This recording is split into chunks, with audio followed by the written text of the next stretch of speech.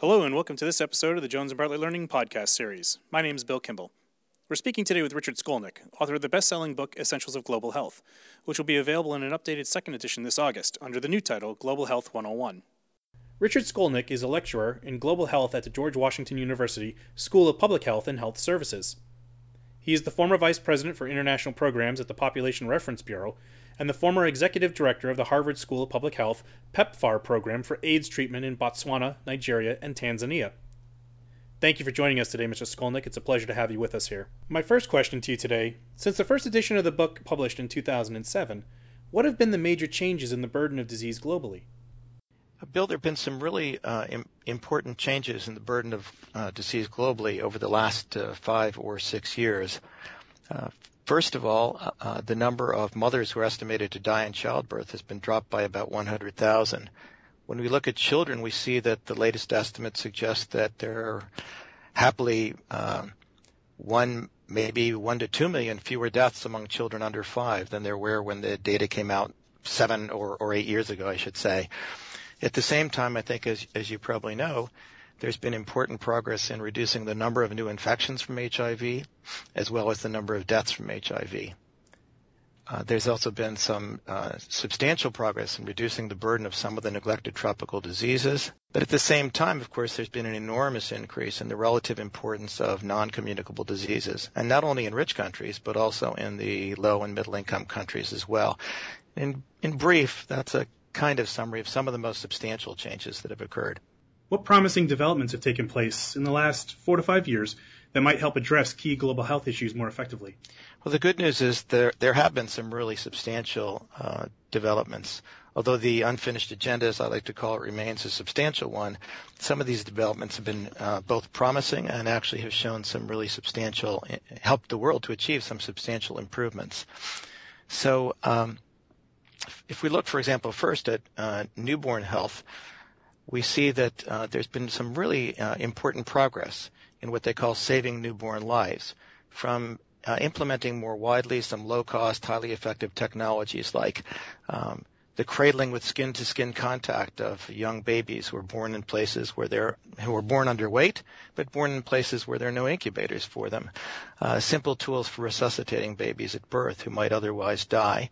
And some really substantial efforts at trying to train community health workers in helping families to diagnose and treat pneumonia. And as a result of this, we're really beginning to see some important improvement in reduction in the number of newborn deaths, and newborns were neglected for a really long time.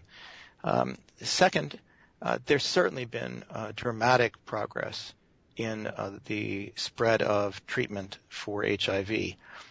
10 years ago, people were wringing their hands and wondering whether or not, for example, it would ever be possible to get antiretroviral therapy to AIDS patients. And now we see that even in some of the poorer countries in Africa, more than 50% of the people who are eligible for treatment are actually on it. And a country like Cambodia, on which I've recently been working, almost everyone who's clinically eligible for AIDS drugs is actually getting them. And this is really substantial. And at the same time, of course, there have been some other substantial improvements in the development of programs, like the spread of better, more effective, and more integrated programs for treating some of the neglected tropical diseases. And then there's also been the development of some new technologies as well, such as the approval and the beginning of more widespread use of vaccines against pneumonia and diarrhea. So there have been a number of really important improvements. Some of them are beginning to be used or being used more widely, and I think they show some really great promise for reducing the burden of disease, particularly among poor people in low and middle-income countries. Great response. I appreciate the in-depth nature of your answer. So building off that response, I have a two-part question for you. First, what changes have you made to the second edition of your text to respond to those developments? And second, how do you continue to make the book come alive for undergraduates? Well, those are good questions, Bill. Those are the things you'll appreciate, to which I've been devoting an important share of my life over the last year or so. So let me try to respond. First of all, it was really important in working on the second edition to update the data on the burden of disease, both kind of globally and with respect to some of the particular causes of illness and death. there's been really dramatic progress, for example, in reducing the number of deaths from measles. And if I didn't update the data, students who are reading the book or looking at other related materials would really be misinformed this time around compared to earlier, because there's so many fewer measles deaths than before. So one measure we've taken is to update the data on the global burden of disease, on individual causes of illness and death, and at the same time to take advantage of the projections that the World Health Organization has done for where the burden of disease is estimated to be going over the next 20 years or so. And that information is used throughout the second edition as well. At the same time, given the book has been revised to try to capture some of these developments that I mentioned a few years ago, so that there's considerably more attention, for example, to what's been learned about HIV prevention and the progress that's been made in HIV treatment. There's more attention, for example, to what we're learning about drug-resistant tuberculosis than there was before, when somewhat less attention was paid to it. There's a substantially expanded section on the neglected tropical diseases, given the increased attention that's being paid to them. The ethics chapter has been revised because not only is it a subject to which more attention is being paid, but although I think the chapter was a good one before, with the help of a really outstanding ethicist, we've tried to highlight the most important concepts for students and faculty to be thinking about as they try to ensure that students think about ethical issues and how they play out in the global health arena. Finally, in terms of kind of updating, the section on non-communicable diseases, of course, has been substantially expanded in order to take account of the much greater importance of them in relative terms, again, in low and middle income countries, certainly compared to what the global health community was thinking about, maybe mistakenly, 10 or 15 years ago, for example. In terms of what I've done to try to make the book exciting and enjoyable and enlightening and evidence-based for students, I've made a fair number of changes to the book. Probably the most important one is I've added to the book more than 30 case studies. And these case studies are meant both to illustrate important concepts in all of the key chapters, but at the same time to allow cases that might be used as the basis for some important instruction by the faculty who are using the book and teaching courses in global health. In addition to that, there are I've added two chapters to the book that were really meant to address important student concerns. One of them is called Careers in Global Health, and the second one is called Profiles of Global Health Actors. And the careers chapter is, in a lot of ways, Professor Skolnick's Monday, Tuesday, Wednesday, Thursday, and Friday talk with students who are interested in global health but not sure about how they might pursue a career in that arena and the kind of knowledge, skills, and experience they need to do so. And that chapter is meant to be informative and help the students have a framework for thinking about that, and helps faculty have more directed and more efficient conversations with students about careers. And the other chapter on Profiles of Global Health Actors looks at 13 people from a variety of global health careers, and is meant largely to inspire students to think about possible careers in global health, as well as to consider some of these people as possible role models for the kind of people that they think they might want to be themselves. So I'm hoping that with a combination of the updates, the expanded chapters, the new chapters, and the very large number of new case studies that we've added, the book will be up to date, it will continue to be evidence-based, it will continue to be clear and easy to read, even though rigorous, meant for introductory students, and really useful for students as they think about what they might want to be doing with their lives. Excellent response. Thank you for that. My final question for you.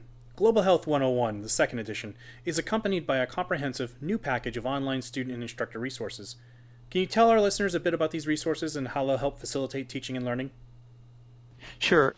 I'm really hoping, in conjunction with you and your outstanding colleagues, that the website for Global Health 101 will be the single best source of information for students and for faculty concerning an introduction to global health education, and that the website will be an excellent complement as well to the wonderful website of the Global Health Education Consortium and some of the wonderful materials, for example, that USAID has on its website with respect to global health.